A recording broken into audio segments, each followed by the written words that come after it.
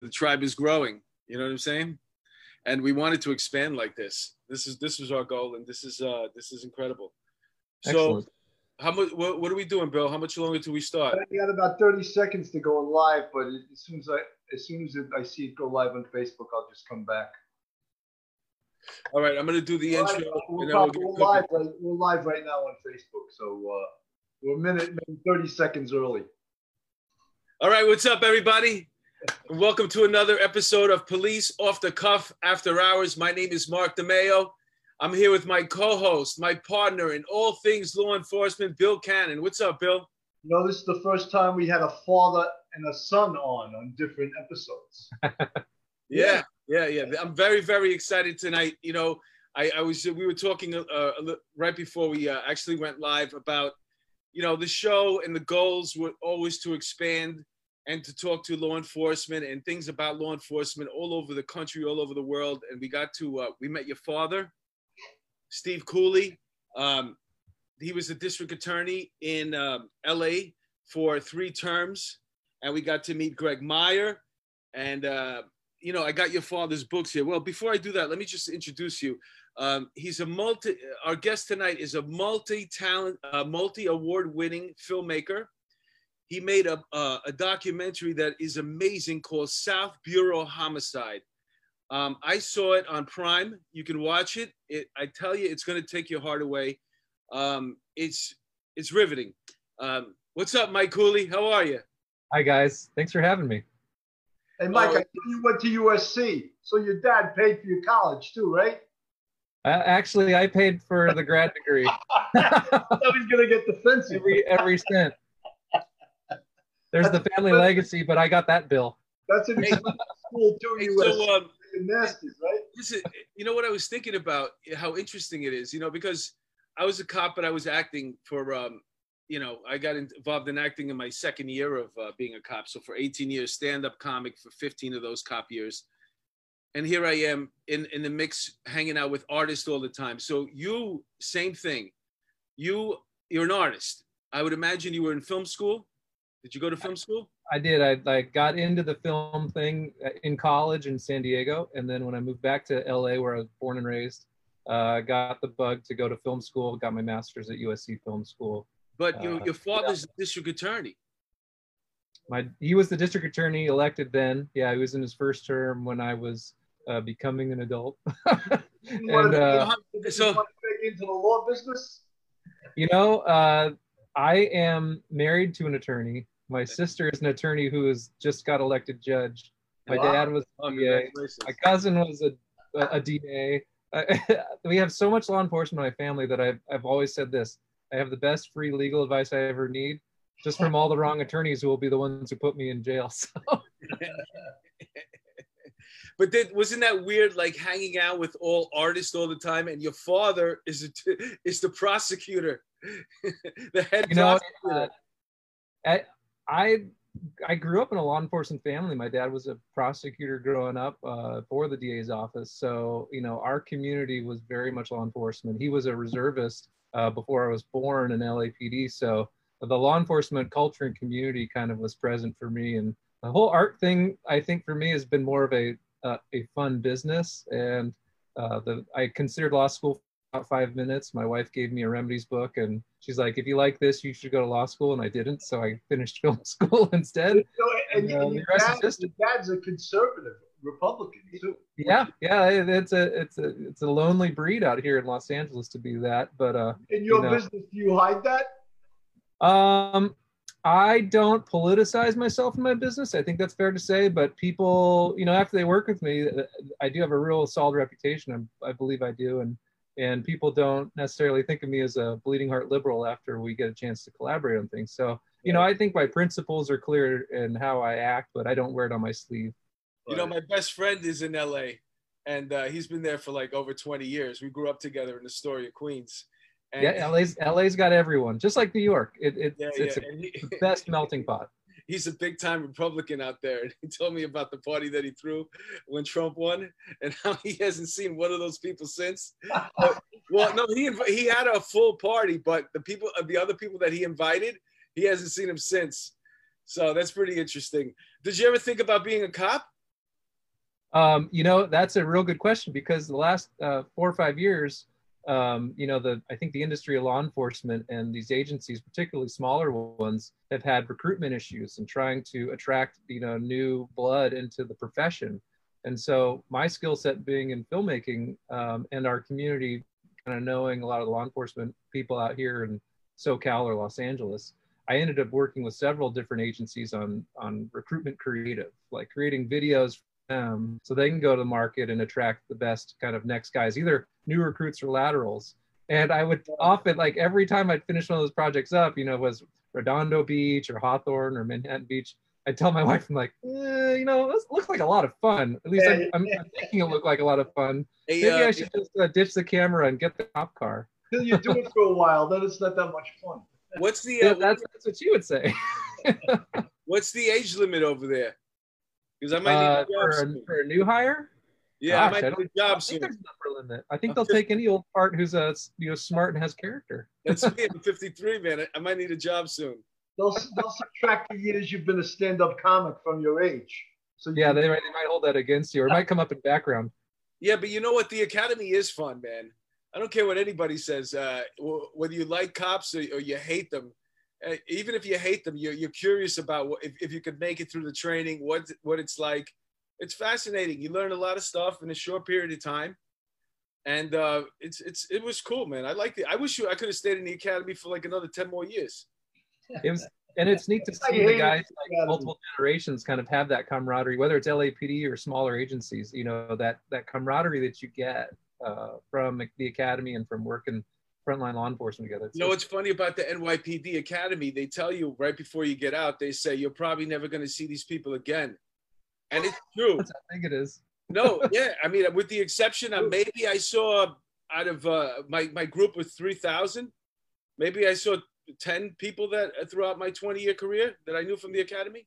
Yeah. That's kind of like The Departed, when you know, you see them going through the Academy for the state police in Massachusetts. Like, how'd they not run into each other? You know, earlier. Exactly. Yeah. The rat's right there. It's a small world, but it's a big world too. You know. Let's talk about South Bureau homicide. It's sure. It's been, listen, the movie's riveting. I mentioned that already. It's about how the LA Homicide Squad got to created a relationship with the community because of the amount of homicides they had in this small little area there. And it's a beautiful piece. It's riveting. And, you know, I had a chance to coordinate the homicide course for the NYPD Detective Bureau. And we had 2 ladies there. They used to come every year, and they used to talk. They were called Mothers of Murdered Children. And we used to save them for the end of the week because it was a 2-week course. And really by the 4th day, you know, you've seen a gunshot, you've seen a head cut off. You know, there's a video. That's all. It's enough already. But when these 2 ladies come up and talk, and they tell you the whole story about how their children were murdered, there's not a dry eye in the house, and I cried every single time. So when I'm watching your documentary, you little bitch. I mean, listen, I'm a mush, man. I cry for everything, man. I cried when Arnold's burned down in Happy Days. Yeah, I did. And so your documentary focuses on that. You see a lot of mothers and dads, the detective talking about how his son was murdered. I mean, it's the whole thing. It's just, first of all, one question. How did you get that footage? How did you get, I've seen a million documentaries. Most of them are a tiny bit of footage, and they're like a lot of sit down talk. Your footage is amazing. I've never seen that much footage before, and you're right in the crime scene. How did you get that? For a couple reasons. It starts with my co-director, Mark Berman, having the idea with Detective Sal LaBarbera. The idea really started with them. And ironically, it was the idea to maybe do more of a procedural exploration on what homicide detectives do. I think Sal knew pretty early on, and then Mark got wind of that this relationship between the community and the detectives was really the thing, the thread we'd pull on. But that relationship got us the sort of bona fides to get into the department. And then full disclosure, I think when they saw it was just me and Mark, and that I would be able to use the camera and do all the filming, and it wouldn't be a big Hollywood production. That plus the sort of relationships I had had, given who I was related to, and our sort of upstanding position in the law enforcement community in LA. I think it really just vouched for us to have the access that was completely unfettered. It was totally unprecedented. Watch this. Dad, I want to make a movie. I didn't even need to make a police movie. Dad, they were mean to me today. Could you call? No complaints. It was smooth sailing.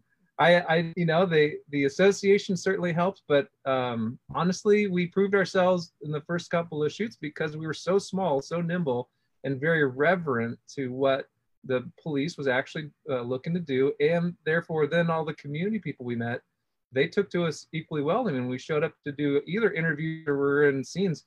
We weren't in the way. We were just there, a fly on the wall, a couple of cameras. I shot the movie with 2 cameras, 2 lenses, and a GoPro. So, I mean, yeah, the access we had was because we figured out not to make too much of it and just let it be caught by the camera. You know something, Mike? One of the things that I really liked about it, and I totally related to, is that when you're in homicide, there's a double-edged sword. You can't take things personally, but then again, you're a human being, and some cases, they really get to you. They really do get you. And detectives, I was in Manhattan North Homicide Squad as a sergeant for 10 years. And detectives take the cases very, very seriously. And of course you take it home with you, I remember one case in the 2-3 precinct in Spanish Harlem. A 13-year-old kid was stabbed to death. And at that time, my son was 13 years old. And I remember I took that so personally, and it's just amazing. The same thing in your documentary. The detectives, they go there because basically, they're on a mission. And the lieutenant, you interviewed the lieutenant and he said, I don't want someone here who wants to come here to just check a box. I want someone that comes here that really, really wants to be here because they're devoted to being a homicide detective. So I don't think you can replace the equity you gain in a relationship by how homicide detectives need to leave it all behind, reach to next of kin in their barest moments, and not just make it another process that of the wheels of justice trying to turn sort of without feeling. I think the men and women in South Queer Homicide, and that's one sort of regional component, but it's certainly the busiest in LA of the homicide squads in LAPD. But they know how to be genuinely vested in the pursuit of finding how it happened, who was responsible, and hopefully adjudicating them. Right. I'm thinking,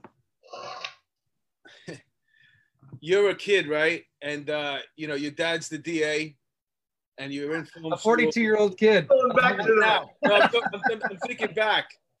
I'm thinking back when you were making this movie. You know what I'm saying? Your father's a prosecutor. That you are surrounded by cops, but you didn't go down that path. But now you're making this film, and you go right to homicide.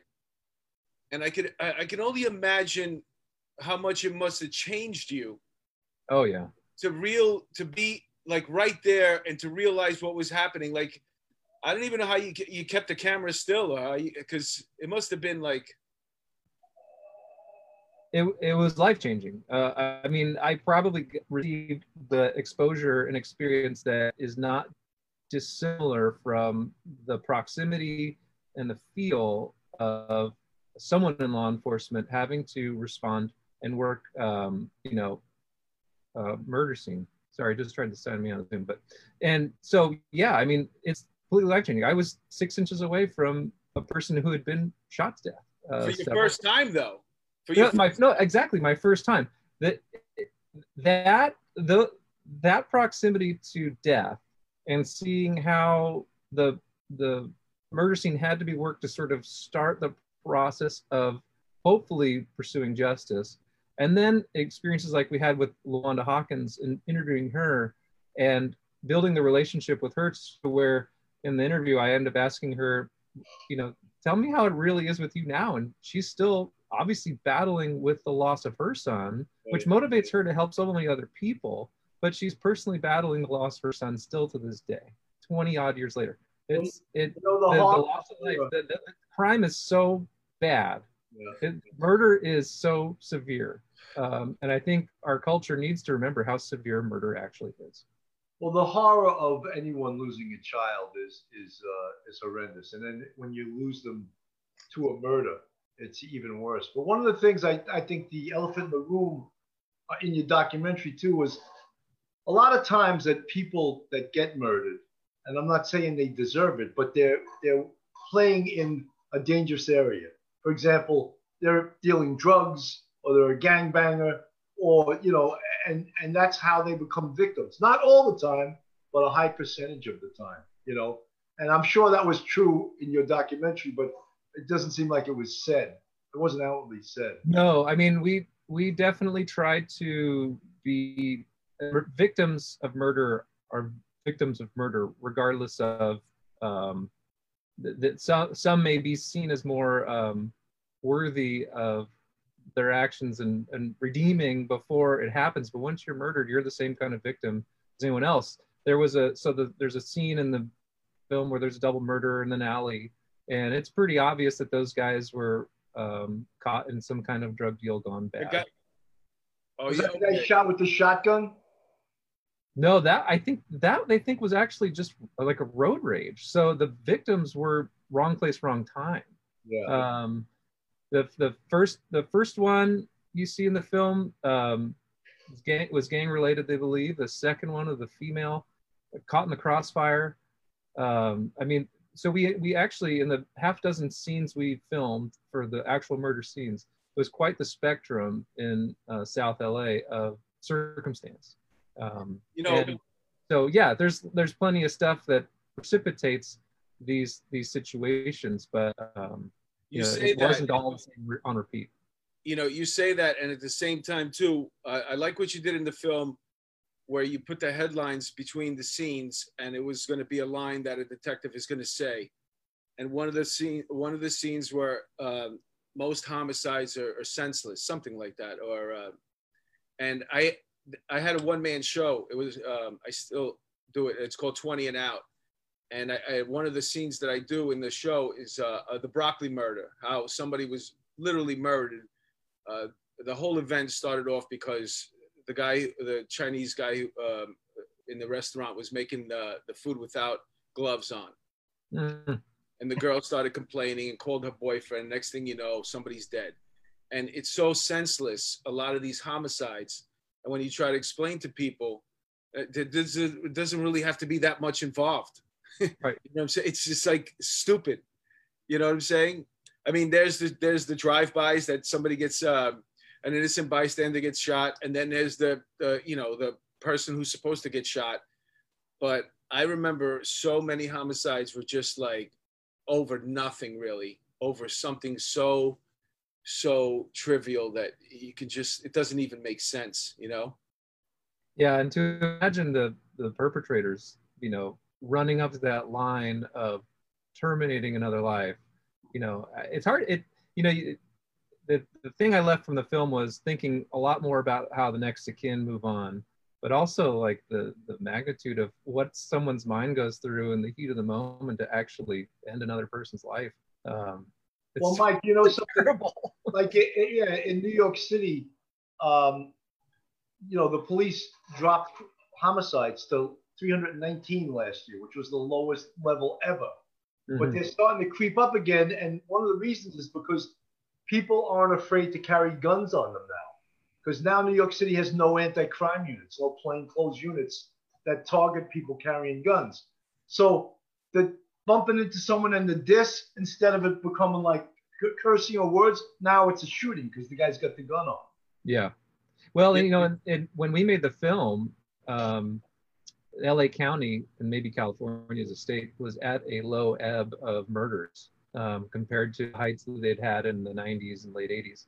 And so violent crime, in a generation, when it reaches generational low, and certain policies in LA County had come into effect in California as well, like realigning the state prisons with counties and revisiting sentencing laws and all these things. And that was actually a pivotal time because we shot that in 2015, to where we've seen, I think, a tick up since then. And now with the shutdown and all the ridiculous politics and decriminalization, the culture of decriminalization that I think is coming from left of center, far left of center, that's only going to lead to more probably violent crimes such as murder going forward. Absolutely. Our mayor actually said, we emptied the state prisons, we emptied Rikers, but that makes us much safer. Yeah, well, I guess he wants to fill up cemeteries. I don't know. That makes us much safer emptying prisons on Rikers Island. I don't know where he got that from. But yeah, you guys are stuck with de Blasio. We're dealing with Garcetti, but you guys are stuck with de Blasio. We got him for 18 more months, I think. But then there's a cast of characters waiting to get elected that are just as bad as him. You know. So what are you working on now?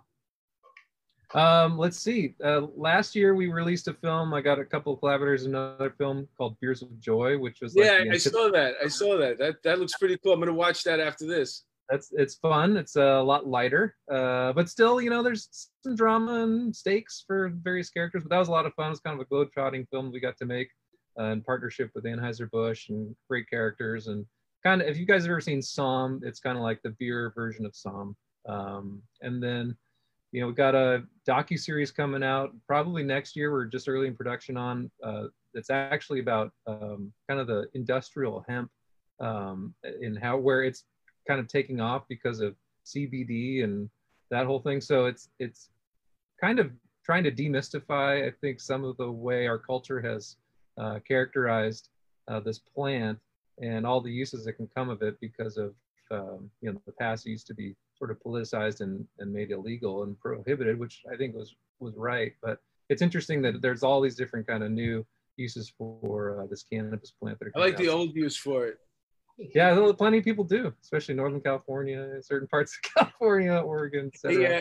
Yeah, what I was just thinking about, but like, because you said it was a little lighter, because I'm thinking about your the South Bureau homicide. There's scenes in there that I'm telling you, if you're listening or watching right now, you have to watch this documentary, right? Like, for example, all I keep thinking about is you mentioned, your first time being at a scene and there's brain matter and there's flies already on it and your camera's right on it. I'm like, what the hell were you doing? Like, how did you even?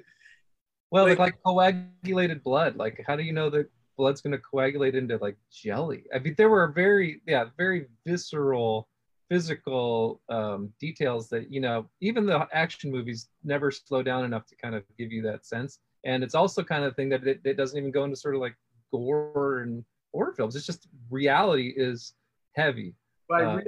Real violence is horrendous, right? As compared to violence you see on the screen. And I'll tell you from experience, if there's brain matter in the street, the guy has zero chance of living. Yeah. Well, and when they would they put the sheets over the bodies or sheets over the cars. I mean, I think the ability. LA is, obviously pretty flat, so people can kind of congregate around the proximity of a murder scene or a crime scene and really witness a lot of that detail. And so I think the need, and it's not exclusive to LAPD, but the need to sort of shroud and sort of obscure that gratuitous violence is necessary.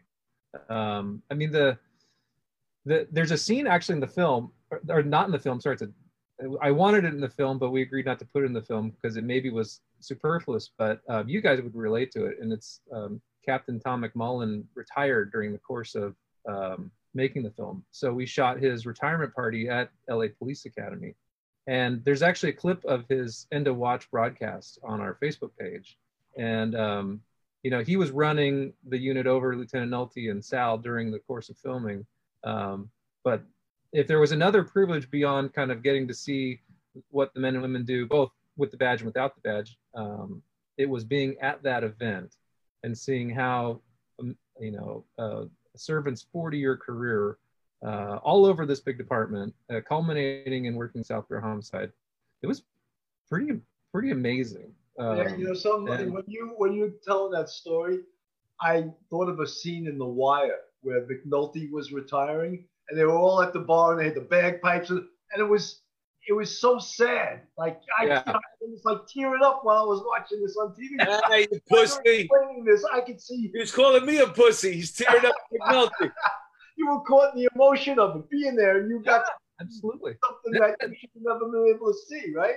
Well, what an end of watch broadcast does is, like, in a very unique to police way, condense all the service into a minute, said in the way that over the medium that the department uses. And I had never heard one before, and I've been to several retirements since then, and had a fonder appreciation for it. And it's funny you mentioned The Wire, because I won't claim we were successful at it, but I'm a big fan of The Wire, and one of my sort of goals with this project when we were out doing it was if I can, when we're done with this film, if I can think that we were able to make a sort of real life LA version of The Wire, obviously on our shoestring, then I would think that we succeeded. And I think what everybody gave us in terms of the access and what we were present for got us pretty close, because I've always been told that The Wire was a very accurate show. Listen, I have this scene in my head from the movie, right? And you're obviously in the car. You're in a cruiser, and you're heading towards a homicide scene. And usually, in 99.9 of the movies, the car will park somewhere, and that's just. But your car that you're in drives right in, and gets out with the detectives, and is right there to talk to the detectives. The first words. Mm-hmm. Scanning the crime scene. It's like you're actually doing it. It's just amazing. That's why I'm so when I was watching it, I couldn't believe the footage. I'm like, this is exactly what it's like. We had a real privilege of a lot of people getting down and talking to us and giving us a lot of interview material. Most of the cops you see doing cop work, they gave interviews, and obviously the other community members interviewed too, but the amount of time we got to be in the car on ride-alongs or at tactical situations or on the murder scenes, or watching them due process was it was a ton. There was a ton of it. It was really a treat, because it's funny, you're driving on a call out, so Sal gets called and you go roll out with him in the car, and it's like it's a real odd thing to get a middle of the night call, and you got to respond to a scene. You got to do what they do. There's a quiet, but there's this purpose for responding, because the magnitude of the loss that's just happened, and go and work in that double murder scene in the alley. And the guys who first respond to it, maybe they're the uniform guys, and they've got to establish the sort of field that the detectives are going to come and kind of work. And it's so much goes into it. And I imagine that the guys who are newly assigned to homicide really are paying a ton of attention to the guys who have been there and done it, because there's so much to learn, and they have to be so sensitive, like just their peripheral vision and what they can kind of pick up must be so acute, because the littlest thing could be that clue or that bit of evidence they need. Well, something, Mike, one of the things that I found out through work in homicide was that one of the most important things was talking to people. That's where you got 95% of your information. Mm-hmm. Was because, like, it's called a victimology. When someone dies, you have to study the background of the victim. And in that background sometimes is the answer to why they got killed. And of course, now with cell phones and cameras and all this other things out there, those are electronic aids to investigation. But, if you ask someone, like I have a son, if someone asked me about my son, I won't know everything about him, but ask his friend, he'll know everything about him, So that's how you collect, the information and use that to vet what actually happens, and that information that's freely given, it's on a whole other level of value than the information that's coerced or, given through obligation. And right. So the relationships that the detectives are building as they're working these cases, they may be in pursuit working one case, but a relationship they have with a resident or a citizen may kind of help turn a corner in something else that they're working that may be on a cold case. There's so many dimensions of what they're having to do. And then the way that the organizations are maintaining propriety over serving the community without sort of just becoming an adjunct law enforcement role, but still finding and feeding the right information so that the victims and the next of kin, you know, ultimately receive the justice that we need to pursue. Well, it seemed like a lot of the theme of your documentary was community policing and getting the community involved with giving you information. And, you know, that's so important to have detectives that know a lot of people in the community. So when something happens, their phone rings and says, hey, I know who shot so-and-so, you know. And then you still have to build the case even once you got the guy's name. But that kind of goodwill that the detectives build out in the community is invaluable. The time at which we made the film, it just happened to kind of sync up with Ferguson. And I think a lot of that theme was born out of the idea that many people are either raised now or are told now to think that there's no such thing as a legitimate relationship between local law enforcement and the community they serve, no matter where it is, if it's a small town or a big town or whatnot, that it's just impossible. And I think that was the narrative of Ferguson, to say, look, they can't get along with the cops. You know, look what happened, you know, the tragedy of it all. And we found the exact opposite. And I also don't think that's exclusive to homicide detectives, but homicide detectives take the biggest crime, murder, and go work it exclusively. And what they have to do it, I think, earns them so much cred that is necessary for people to understand that the police are people too. And they're not they're not just doing it for a paycheck, or they're not just you know, automatons who are, you know, trigger happy and everything that the media wants to say about law enforcement. So many myths were dispelled. Not that we carried the myths in, but the myths that we would hear about are dispelled just by my personal experience of making the film. Sure. Did you get a chance to sit in on interrogations as well? You know, we had a plan to, and then I think, if I recall, the kind of logistics of us being present would not preserve the investigative process. So we ultimately were given several interrogation videos that didn't make it into the film because they weren't really related to the cases we were present for, those scenes that we visited.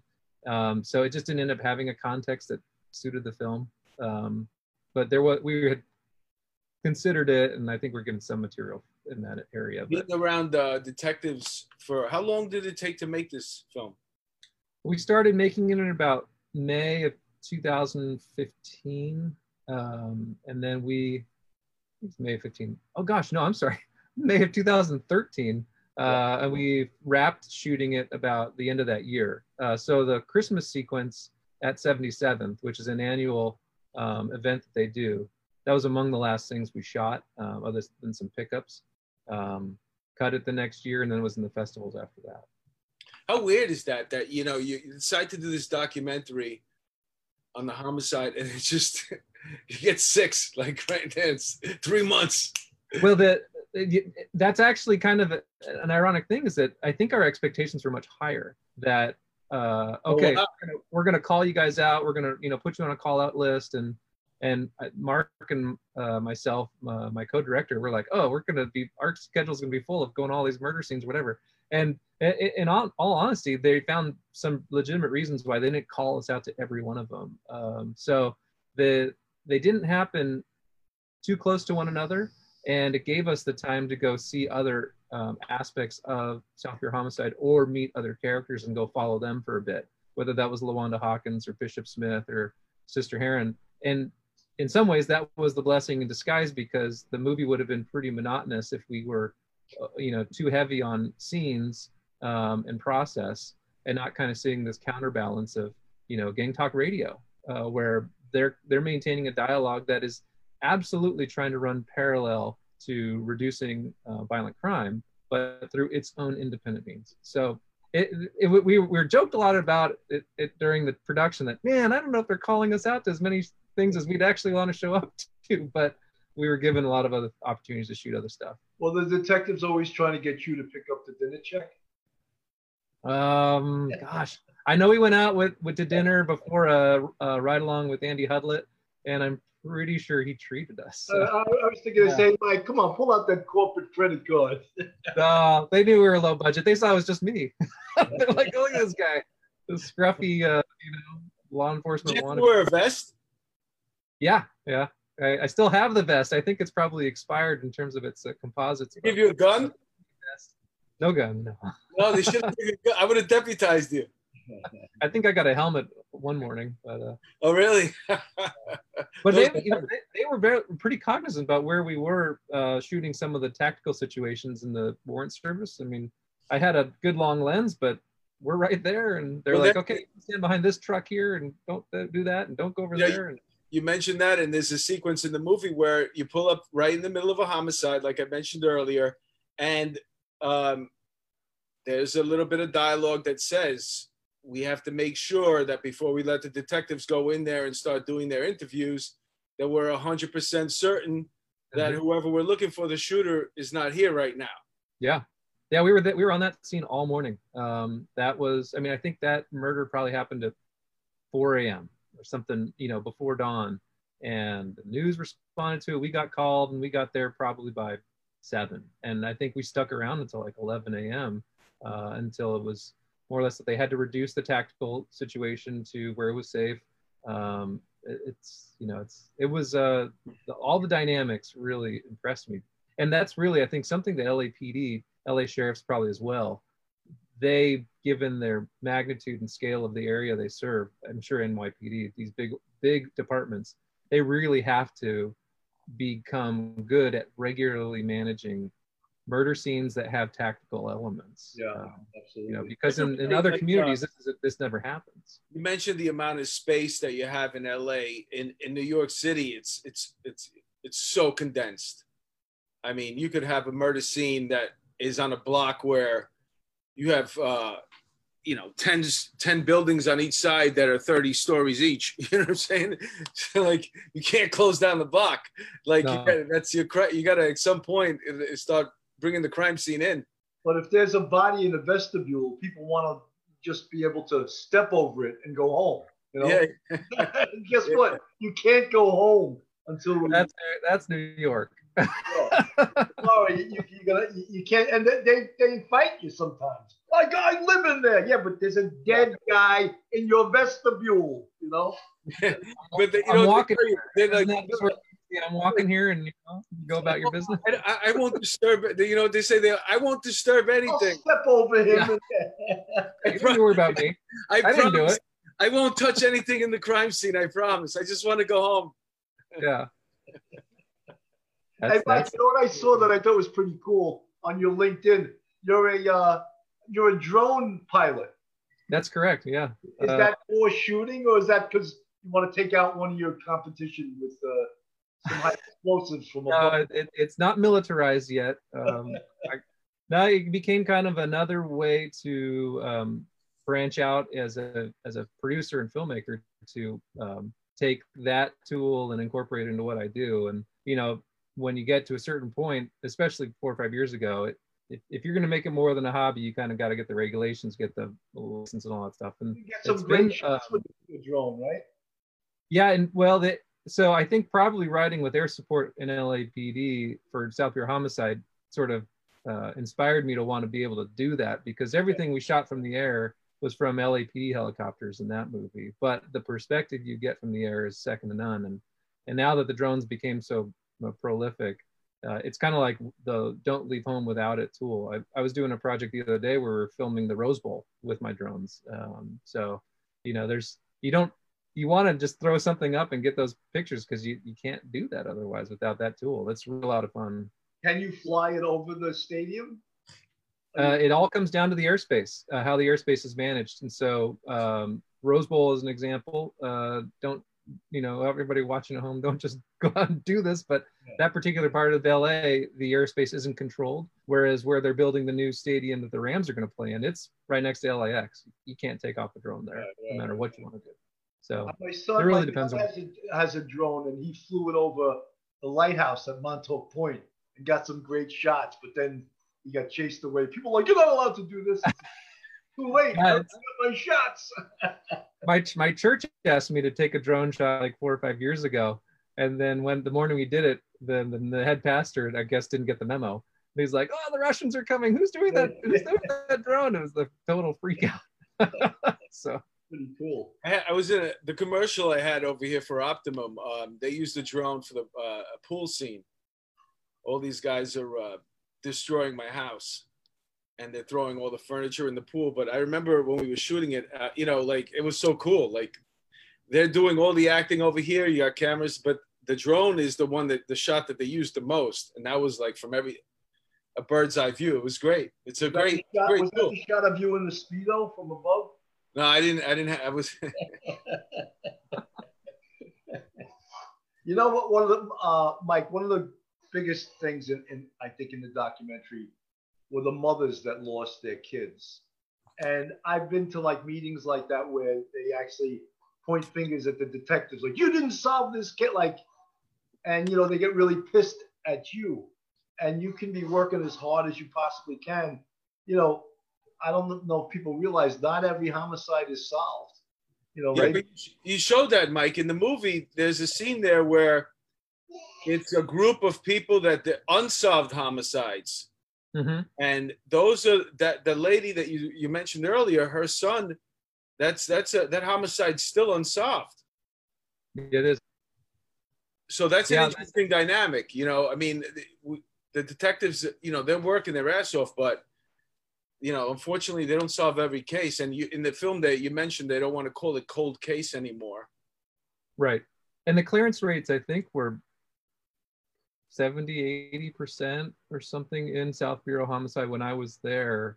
And you think back, you're like, that's pretty impressive stats. But then there's that remainder that I don't know if it's going to take more time or someone's going to have to come out of the woodwork or whatever. And so there's several detectives, I think it was like 4 detectives in South Bureau homicide were on the unsolved team, just working the unsolved cases. Well, there's no statute of limitations for homicide, you know. No. But the other thing that happens always at the end of the year, someone will die of a gunshot wound that happened 15 years ago, and that counts as a murder for that year. And at least the NYPD was like, "Oh no, we don't want this one. What do you mean?" You know. And the guy got shot. And the doctor will say, the infection from the bullet, if he was never shot, he would have never died, you know, 15 years later. So they would catch a murder, and the case was all adjudicated already, but it was a shooting and not a murder, you know. Whoa, I've never heard of that. That's in the year homicides, you know, they'd be freaking out. Yeah, that scene you mentioned about the community with, I think it was a Southern California Ceasefire Committee meeting we were at. That was pretty powerful because there were definitely the people who were the firsthand experience of loss who were appreciative of the dialogue that they could have on that evening. Because, you know, there would regularly be 1 or 2 guys from South Bureau there, but I think they had several more on that night. And so the appreciation for their presence, and then also, you know, one of the comments in the film with one lady off screen says, you know, it's kind of the theme that I think we're finding today. Like, they don't live here and they don't know us. They don't care about us. What's the what's the point? You know, that kind of jaded mentality. And I don't necessarily harp on that individual who said it, but that's kind of the culture we're fighting today, is that there's this jaded, like, how could you relate to us? You know, you don't look like us. It's a pigmentation difference. It's a, you know, you can never understand. And the corrosive nature of those, you know, differences of point of view is really going to make law enforcement the parents that take their kids to the protest with "fuck the police" signs. Yeah. Little kids, 5 years old, fuck the police. Yeah. Yeah, I'm at risk of probably divulging a little too much of what I've witnessed recently and I'm not stoked on. And yeah, I don't think it's appropriate to indoctrinate, you know, your children into what might otherwise be objectively considered a Marxist movement.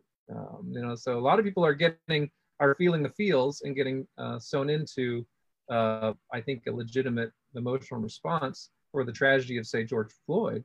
But let's not confuse that with the impulses that would otherwise tear apart our country. I was getting on an elevator once with my partner. We were waiting for the elevator, and a lady comes with her kid. You know, I love kids, so I'm like, "Hey, what's up, buddy?" And the mother takes her child and puts it behind her leg. behind her leg like that. So meanwhile, I wasn't playing, I wasn't playing clothes, but she could still tell I was a cop. And I was just like, wow, man. Were you wearing that shirt? No, some version of it. Did you pull out your sign, fuck the community? No, it's funny. I was doing a project for Hawthorne PD, which is another department in LA County. Very well-run organization. And we had put a GoPro on the back of a motor officer's bike. And, they're running out, just getting that kind of action angle. But it just so happened that there's a kid walking, like a 4-year-old kid with their mom walking on the sidewalk, and he pulls over, and the kid has this natural instinct to want to get a high five from the cop. And that moment's in the cut, we did it. And those are the real impulses that law enforcement needs to be reminded about, that's the service. That's the point of the service, is that that's keeping the community safe and being, I think, a positive role model for the community, and not just being branded as all the things that the media would say. It's amazing how fast, probably in the last year or so, how fast this hate the police movement has gained traction. In New York City, it started with them pouring a bucket of water on a uniformed cop, and it's just descended into even much worse things happening all the time. And I've never seen it this bad in my lifetime. Yeah, but when we were working on the film, it was interesting because we talked about community policing, and I think LAPD, through the experience of the Rodney King incident and the riots that followed, got to examine how they had been policing as a department and make the change. It was, it's like turning the Titanic, really. I mean, it took probably a decade for them to fully implement a community policing strategy that was different from a more, adversarial, fully adversarial approach they might have had in the 80s. And so regionally, I almost think that LAPD had to experience that, that season of discontent following Rodney King, implement community policing. And now that's a big part of why I think in 2013, violent crime was really low. Law enforcement was playing their part in not just being overly militaristic. And yet, it's like all the attaboys and all the credibility built with the community through the community model, it gets thrown out the window because of, cultural apathy and political motivations. And it's really tragic, because what LAPD had kind of accomplished it's getting thrown out the window, and it's just the same thing with everyone else. You need both parts. You need the community policing part, and you need the warriors too. You need the anti-crime, the real crime fighters. And one of the parts that the anti-police movement is doing is they're trying to take the tools away from the police to fight crime. For example, they're trying to take away stop, question, and frisk, which became unpopular in New York City because it was overused.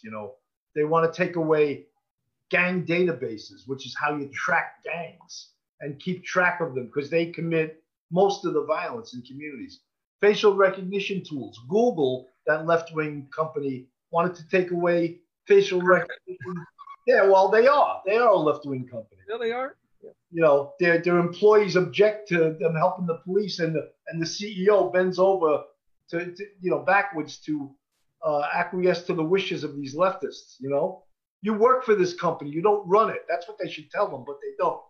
Right. They just called upon that in the meeting with the bar by a senator saying, you guys are doing work for China's military, but you refuse to do it for the U.S.'s military. And the CEO did this like tap dance. Oh, no, we don't do that. No. I read an article the other day that as Minneapolis schools terminated their contracts with the police department, the next day they advertised for armed security guards for the schools. Yeah. Advertising policing. I got it. Listen. That's like, okay, you need the warriors too. I mean, they're admitting it. We still need the warriors. Yes, you do. And the warriors are cops too. If you want my theory on what's going to happen with policing in the future, especially in big cities, it's privatized policing. That's where we're going. But that's a whole theory that it's very intricate. But what I wanted to tell you was, imagine being this kid, right? This is a kid who wants to make a difference. He's going to join the NYPD because he's going to be the community guy. He's a native New Yorker, or she's a native New Yorker. And you know, they do it, man. They go through the academy. They do a great job. They get to their precinct. They're doing their impact or whatever they are, but they're making a difference in the community. They wind up getting it into a precinct, and then they win Cop of the Month 3 months in a row. And then they go to these protests, and they're standing side by side because, you know, they wanted to make a difference. You know what I'm saying? They're not like all these other cops. Right. And they're standing side by side, and all of a sudden you get hit in the head with a brick 3 nights in a row. And you realize at some point, you know what? This is all I got. These are my brothers and sisters in blue. This person right here, they never asked me, oh, did you win Cop of the Month? Are you the guy that wanted to make a difference? No, you're wearing a uniform. You're on their side. And that's what happens. That's where you get the us against them mentality, because all that, it's all, you know, I don't want to say it's bullshit, but the reality is, you know, in a perfect time, all that stuff works. But when you're in a time like this where it doesn't matter. It's about anarchy right now. It's about destroying what we have to put something else in place. And this is what we're doing, you know. So where do you start off with? Distrust of the police. That's the ground floor. I didn't make this stuff up. The tactics of bigotry are not what needs to be utilized to end bigotry. We've been changing our culture ever since the country was founded, because cultures change and cultures can improve. But to, you know, paint all law enforcement as bad and therefore needs to be defunded and disbanded is basically the same mentality to say that any person with a particular association, you know, that they, especially one that they can't control, like race, which doesn't really exist. We're all one race. It's the same kind of bigotry. It's just with a different prism. So we really can't. A moral society just can't let that happen. Well, you know, Mike, they had the other day, they had a unit in the NYPD Manhattan warrants, and they spotted a guy on the street that was wanted for 5 incidences of damaging cameras. It was spraying paint on the cameras. So he was getting arrested. The fact that he was protesting had nothing to do with it. He's a wanted perp. So they got out and they locked him up, and then rock started. And you know, 3 politicians, including the governor, went against the police. Cuomo, de Blasio, and this other clown, Corey Johnson, who's the Speaker of the House, they all went against the police. That was a textbook, beautiful arrest. And the press called it a kidnapping. No, kidnapping is an unlawful abduction. This was a lawful arrest. Had nothing to do with kidnapping. But these jackasses from the press, you know, they use these powerful words like kidnapping. No, it wasn't a kidnapping. Kidnapping is unlawful. This was a lawful arrest of a perpetrator, not a protester. You don't have to stand in the middle of town square and go, okay, this person is under arrest. Right. In your body, that person has an arrest warrant. We know who that person is. You run out, you snatch him. I've done it. I took this dude one day. He was in the middle of, you know, in New York City, they take the thing off the fire hydrants. And if you don't feel like going to the pool in the summer, you take a can and you put it on the fire hydrant, and then you know, everybody runs through the fire hydrant. This dude was in charge of. He was the point man. And we saw him. He raped this girl. She was in the other van. She pointed him out. She goes, "That's him." We pulled up right there. We ran out. We threw him in the van. Closed the door. Took off. 1 second, this guy was there, being the life of the party, and everybody was looking like, "Where the fuck did he go? Like, what happened to that guy?" That's a kidnapping. That's an abduction. That's what you call a perfect strategy. But unfortunately, you know, when I watch that, I think to myself, maybe it could have been done a little bit better. You had him right there, but maybe you could have just a little tactically slightly better. You know, because the grabbing of the thing has to be a little quicker and just real quick. More finesse. Improving tactics always has to be done, but it's for the improvement of the institution and those who are in it. It's not like every Tom, Dick, and Harry suddenly gets to be the most important Monday morning quarterback when how they would do it differently, when so many people have no idea the magnitude of how difficult it is to be a police officer in the first place. Yeah, I mean, obviously it's Monday morning quarterback, and you know what? You see the body, you got to take it. There's like a thing there. it might look good, and then all of a sudden you see what happened after the fact. They came from everywhere, but well, it's like you guys said, it's being made now where it's almost impossible to do the job. Yeah. I mean, even the New York Times, they called it an abduction. First of all, the writer was probably a graduate of Columbia University Journalism School, which is practically Mao Zedong University, you know? Or they probably just get their coffee at the Starbucks that's on the Columbia campus. You know what, though? They don't have an impressive education. In the New York Times. They're putting together that incident along with the one, I think it was in Seattle when they were using the unmarked vans and they were security was dressed in camouflage, right? Which the military said they shouldn't be wearing camouflage. The whole thing is crazy, but they were doing kind of sort of the same thing, just grabbing a particular person out of the group that they had an arrest warrant for. And listen, there doesn't have to be a whole town square. I don't have to announce it. You got an arrest warrant, you're gonna go. And you don't have to explain it to someone on the street. No. We're not holding court here. Well, right now we don't have to, but in the future you might, because that's what they're trying to do. This is the ACLU attorney, and this is, Did you ever remember Django? Django when he shoots the guy, and then he goes in the bar, and they have the drink together, and he says, call the guy. That's what you're going to have to do. He says, listen, you're going to have to go through 3 steps before you take the body out of there. Well, the guy that Manhattan warrants arrested, he was homeless. So what, were they going to call him and say, hey, surrender? He lived on the street. So how, I mean, and these people, I mean, the fact that 3 politicians commented on it, all Democrats, is disgraceful. And one of them was the mayor. And the other one was the governor. Right now, you take it to how close would you guys say that we are to a blue flu? Nah, I don't think so. Don't think so? I think, probably 1,000 people retired because they could, and they know that people that may love the job, but they're like, I'm not taking these chances anymore. Yeah, you know what? I think right now what happened probably, I had a moment where I thought of, at this point, you want to win it. You know what I'm saying? We're out every fucking night anyway. Fuck it, let's win it. You know what I'm saying? Mm-hmm. We're not going to give up. Fuck them.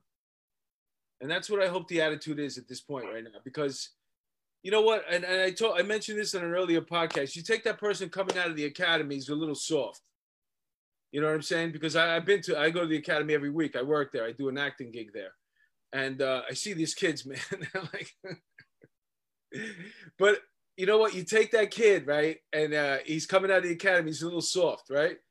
That person, right? And now you put him out there on the front line. He's getting hit with stuff. He's getting screamed at every day. Your mother's a whore, this, that, and the other. I want your children to die. And the first night, he might be defeated. The second night, he comes back. He's a little. Third night, he's a little. Fourth night, he's a little. And by the 5th night, he's like, what? What the fuck? What are we doing? That's a different person now. He's got to deal with this shit. You toughen him up. And now you got a whole different breed of police officers right now. The young guys that came out of the academy, that's not the same person anymore. When you got to go home after that abuse every single night and you keep coming back, it's not the same person anymore. These are tough kids right now.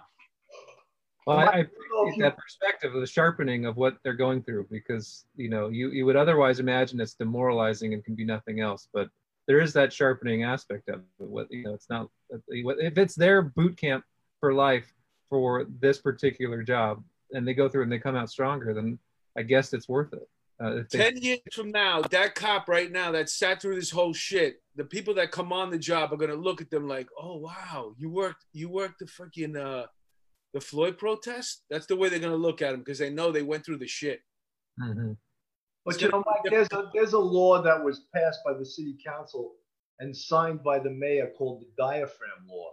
And that law is intolerable. They cannot do their job with that law in effect. That has to be reversed. And basically what it is, a cop can't put his knee on a perpetrator's back to get him handcuffed, or his body weight, or any way compress his diaphragm. And if they do, they can be arrested for any misdemeanor. That law has to be changed. They cannot do their job with that law in effect. And the chief on the NYPD, Monahan, said, oh, I spoke to the DAs. They're not going to prosecute. And he took a lot of shit. That you won't believe the DAs. Once you get a highly politicized case, they will all prosecute. Believe me. you know? That was cool about your dad because, usually, like, especially now the prosecutors that we're used to, it wasn't, he shit on all of them, and that was beautiful. Yeah, there was he used to say a lot of good things when he was in office, like I don't know if it was the not the Phil Spector case, but one of the other cases, and he was on the news and like, oh, you called the jury stupid.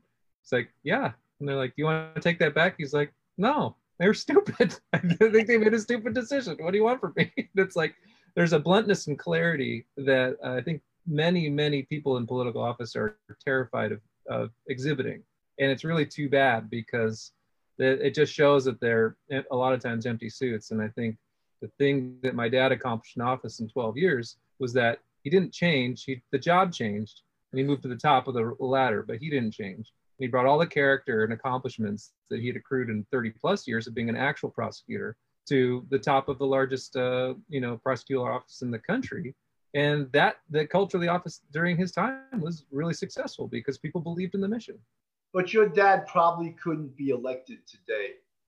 No, that's not true. He pulled us, in my opinion, he pulled a Jerry Seinfeld. He went out on top at the right time, has maintained an incredible reputation because of what he accomplished. But I don't think the times would have been as kind to him. I mean, his replacement has endured such unfair criticism.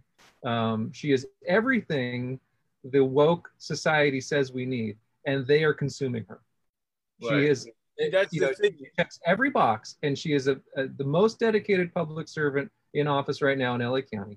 And they want to spit her out because she's not, a radical, and it's crazy. So yeah, if he had still been in office, he would have been public enemy number one. If he had been elected Attorney General, he would have been he lost to Kamala Harris, right, in 2012. Yeah, and that was I think it was a blessing in disguise for him personally, because he would have been the only statewide Republican in California in 2010. So he would have been a target, and he would have been a ceremonial hood ornament for a dead party, which is the Republicans in California. Right. And it's interesting because when you go back and we analyze it, it's like all the talk of like ballot harvesting and all these elections changing after election day, and you're in the lead and then you lose the lead. Like his race seems to be among the first where that dynamic of that tilting became kind of the norm here in California, where a reasonable Republican loses to a radical Democrat by the thinnest of margins after the fact. And it's not worth litigating now. I'm glad he's not. I'm glad he was able to retire after finishing his term in 2012, and he's gone on and now he's defending very worthy people like David Daleiden in his defense against the state. So he's doing books, doing right. And the books. He's writing the books. Third one's the books. Yeah, I got both of them. My dad is blue through and through. That's for sure. He is, man. Great guy. Great guy. It's unbelievable what I think a lot of these Democratic cities, they want to change policing, but the violence in all the democratically run cities is out of control. And New York is heading that way right now too. And it pains us because we were on the job. I came on in 1985. I retired in 2011. We were on the job with the biggest drop in crime in New York City history. It went down 70% in 30 years. It's starting to go back the other way, and it really is painful to watch. Yeah. That's the same dynamics in LA. I'm born and raised in Los Angeles.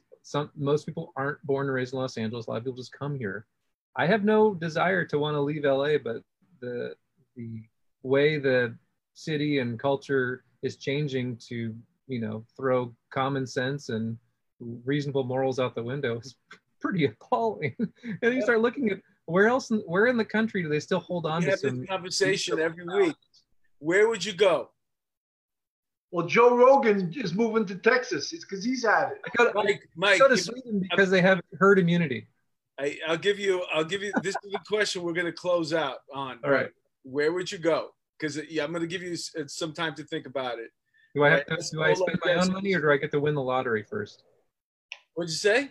Do I have to spend my own money, or do I have to win the lottery? You have to spend your own money, but it's in the United States. It would be someplace that has winters, and it probably would be central north. But in a place that has lenient drone rules, yeah, and nice drone rules and a little bit of space. But where we live in LA, I love my neighborhood. My part of LA, San Pedro, is amazing. The community is great. So I like you're saying, why stay on the job? You want to win the war. You want to win the culture war. So I'm gonna stay planted here because I'd love for this place to continue on to being a nice place to live and, you know, have families raise kids and hopefully be productive. I mean, so yeah, I'm in New York. Not gone yet. And I'm not going to New York. No offense. Don't come. They're bailing out in droves. Bailing out in droves. Florida's becoming New York as everyone's going to Florida. Yeah, they're going to wait out the COVID, though. They're getting hit hard with the COVID over there. Well, once that's over with, you know. Everybody's so casual. Once it's over with. You know what's true with the COVID? Because some of the tests, they're saying they're falsifying the tests to make their numbers look bigger. Well, they said it's going to be over on November 4th. Yeah, COVID will be gone November 4th. They'll be like, what was that virus called again? We'll see. COVID, what, 1920? What was it? COVID may go away, but a lot of the levers they've started to pull in our two states are going to be ones they continue to pull for other reasons, and that's what's yeah. Well, you know, Trump wins again, though. That's you got to have a lot of endurance for that, though. That's going to be a drag. Once we get past the. How about all those Hollywood people that said they're going to move to Canada? They were saying that when Bush II was getting reelected in 2004, when I worked in Hollywood, I was like, I'm going to Canada in 2005. It's like, okay, well, then they didn't. People will have De Niro go there, you know. Well, listen, Mike, I want to thank you for taking part in this, man. You were great. The movie is great. South Bureau Homicide. I recommend it to all our followers. Check it out. I watched it on Prime. And if you have Amazon Prime, you can watch South Bureau Homicide for free. That's right. Yeah. So, yeah, all our fans out there, I know you don't want to spend a dime, so go on Amazon Prime. You can watch it for free. That's the way I like to watch my stuff. Yeah, I love Prime. And cops say if it's free, it's for me. So, do you want to plug anything, Mike? No, I appreciate it. I mean, SouthBureauHomicide.com is where the movie is. Some people think it's actually the police department, so I get phone calls with people looking for the police, and they call me about learn about the film. But no, that's all I need to plug. I mean, I really appreciate you guys bringing me on to talk about it. That film changed my life, and I think it was an important change for me to see the seriousness of the work your colleagues do. So thanks for letting me talk about it with you guys. If you want to do another documentary on what's going to be the most popular law enforcement podcast in the nation, you may consider Police Off the Cuff after hours. I liked when you guys talked about that you did the first 3 episodes in the car and drove around a bit. I'd be down for resurrecting that for me. I'll do that. Link to the first one. It's pretty. They did a nice job with it. Yeah. So what can I say? I got dressed up for you. I did my hair. Appreciate it. Apart. What the hell, man? You want somebody with a heavy New York accent that knows how to act really good? Do you know that I was on Law and Order SVU and FBI's Most Wanted in 1 year? That's nice. And then I got hit with the COVID. My whole career is destroyed. Well, SVU that's a pretty big gig to be on SVU.